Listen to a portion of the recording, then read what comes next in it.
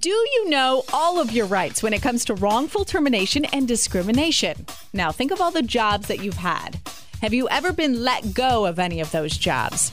And did you have a case that you didn't even realize? How you can protect yourself as the employee. We're going to find out today with Neighbors in Need. James Hart, attorney James Hart, thank you so much for helping us out with this. My pleasure, Sandy. There is so much to know when it comes to, well, I don't know. Is there a lot to know when it comes to wrongful termination and discrimination? Because we don't really think about it until we're in that situation where we're like, oh, God, wait a minute. Is this right? Is this okay? Right. And that's what you guys do, right, at your practice? It is. And I'm a solo practitioner, so it's just me. But that is exactly what I do. And, basically, it is confusing. The laws are confusing and sometimes seemingly conflicting. And so it's my pleasure to be here and to answer, any questions that you have. You help out a lot of clients when it comes to wrongful termination and discrimination, but you also help out clients in other areas of law too, right? Sure. I mean, I handle some criminal defense, and I say some, I emphasize some because I'm very picky about those cases.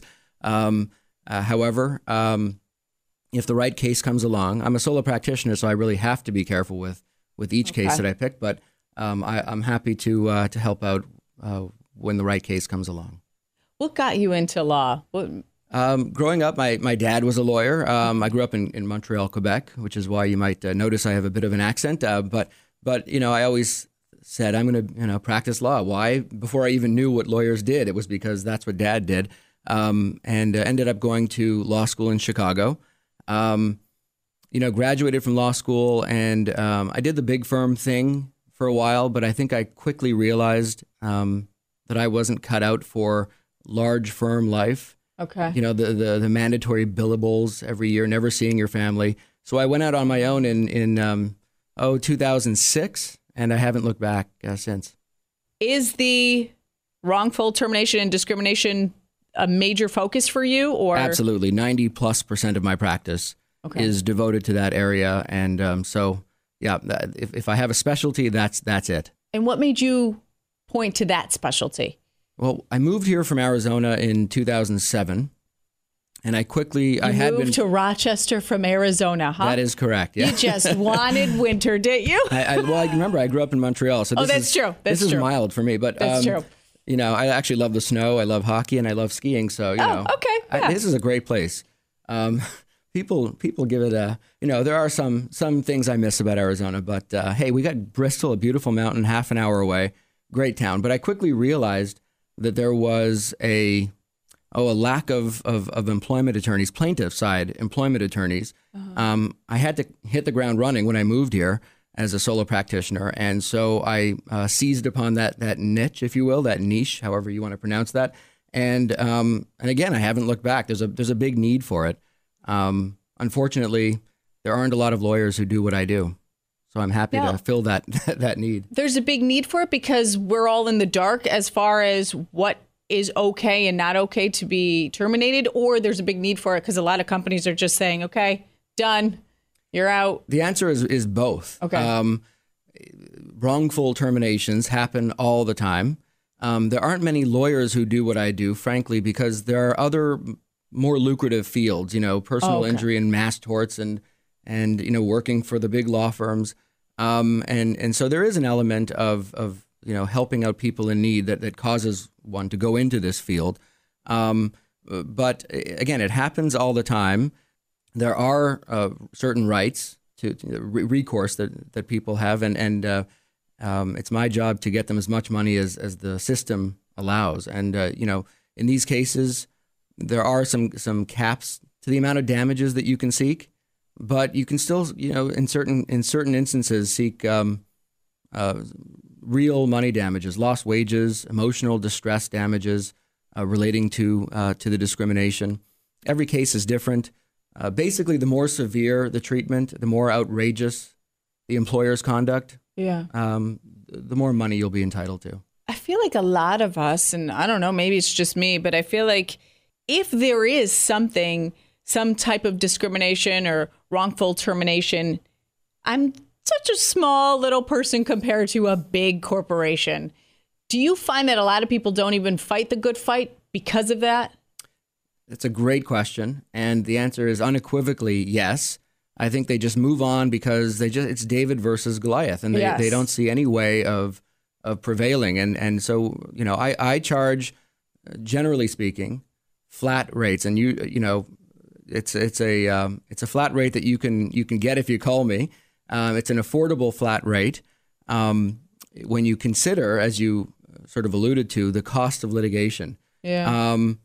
A flat rate is nice because it's capped. You're not going to get hourly fees, generally speaking, with my services, and so you're not going to go broke, right? It's one and done, and you have a chance to fight Goliath, and that's what I do. I fight with the biggest law firms in town. In fact, in the country, because I have cases all over the place, but statewide. I have some cases in New York City, and I'm not afraid of going after the large law firms because I know this area. You win some and you do lose some cases. This area of law is famous for being very challenging. Mm-hmm. It's another reason why you don't have a lot of lawyers who do what I do, because the law really does favor the employer. It does. Okay. As we were discussing before the interview, generally speaking, the at-will doctrine allows employers to terminate or otherwise discipline employees for any reason or no reason, with some exceptions. Discrimination on not just generic discrimination, but discrimination on particular grounds. There are certain protected classes that you have to belong to in order to invoke that right to sue. So it is complicated, and it's my job to find out if the person calling me, the victim of discrimination, has a case or not. So my number is 490-7100. Again, 585-490-7100. And, every case is different, so it's important that I concentrate on the facts at hand. What do most people come and seek your counsel for when it comes to areas of wrongful termination or discrimination that we might not even be aware of? The disability cases really get under my skin because, there is a defense to disability discrimination that employers invoke, which essentially says to the judge, look, this employee was just too disabled and we couldn't accommodate him or her because it would have been unduly burdensome on our business. That is a defense. But what people don't realize is that on the other side of the coin, employees have the right or rights set forth in the Americans with Disabilities Act, including the required interactive process. So let me just talk about that one doctrine, because it really is not widely known. Okay. So if you're disabled and you request an accommodation, let's say for an ergonomically correct chair, you have a bad back. Suppose, for example, the employer says, well, no, this job is a standing job and we can't accommodate you. It would be too difficult. The employer, before it terminates the employee, has to engage in a dialogue with the employee, literally a back and forth, to try to get creative, if you will, to try to find an accommodation for that employee's particular circumstance. So they have to make an attempt. They have to make an attempt, and it's called the required interactive process. Yeah, but some employers, let's be honest, they quote unquote make an attempt. Yeah. But it's a feeble attempt. And then as an employee, you don't feel like, oh, well, I don't want to keep pressuring. Sure. And that's a failure to accommodate. The courts, there are decisions which actually say that the failure to engage in the required interactive process sufficiently is sort of the same thing as failing to accommodate a disability. Okay. So there's a right that not many employees know they have. It's true. Now we're all thinking, man, is our desk at work ergonomically correct? Is there something your employer could be doing to make it more comfortable for you? How much do we push our employer to make a change or redesign our area? It is fact specific. Okay. And you do need some medical support, generally speaking. Okay. For your to strengthen your claim. So I think if somebody's in that circumstance, they may not legally need to go to the doctor, but my legal advice would be go to the doctor. Okay. Get some kind of script for an ergonomically correct workstation, because what doctor in a million years would deny someone that right? And whether it's arthritis or carpal tunnel syndrome, whatever the case may be, if it's not in the person's head, but if it's an actual condition, you will get that doctor's note, if you will. And that'll help you tremendously. It'll also be Exhibit A in any case that I bring later on down the road. So it's important for me to have as much ammo as I can. Okay. It's really important to find out if you have a right and to find out quickly because, for example, most of my cases are filed in the New York State Division of Human Rights. And the statute of limitations for those kinds of matters is 1 year. It's not 1 year necessarily from the date of termination, which is the usual reason people call me. It's 1 year from the beginning of any discriminatory conduct. So, a lot of times the discrimination or harassment precedes the termination. It's really important that they call me again. And if I may be so bold as to repeat my phone number, I'll do that. 585-490-7100. And again, it's James Hart. I'm happy to speak again, free telephone consultation for anybody in need. But there are a lot of, again, every case is different. So it's important for me to speak to individuals about their. Okay. Now, what if you have that boss? It sounds old school, but it still exists. That boss that says things that are slightly inappropriate. Maybe you work in an industry where it's commonplace. For example, like a bartender. At what point can you say, okay, this is sexual harassment? This doesn't feel right. Sure. Well, the executive law of the state of New York, as well as federal law, prohibits certain kinds of conduct like that. And I say certain because it's a fine line between horseplay and banter and a hostile work environment or sexual harassment. And as frustrating as it may be to hear this, I have to hear a particular set of circumstances before I can sort of define whether something is actionable. But I will tell you that, let's say, for example, a sexually hostile work environment.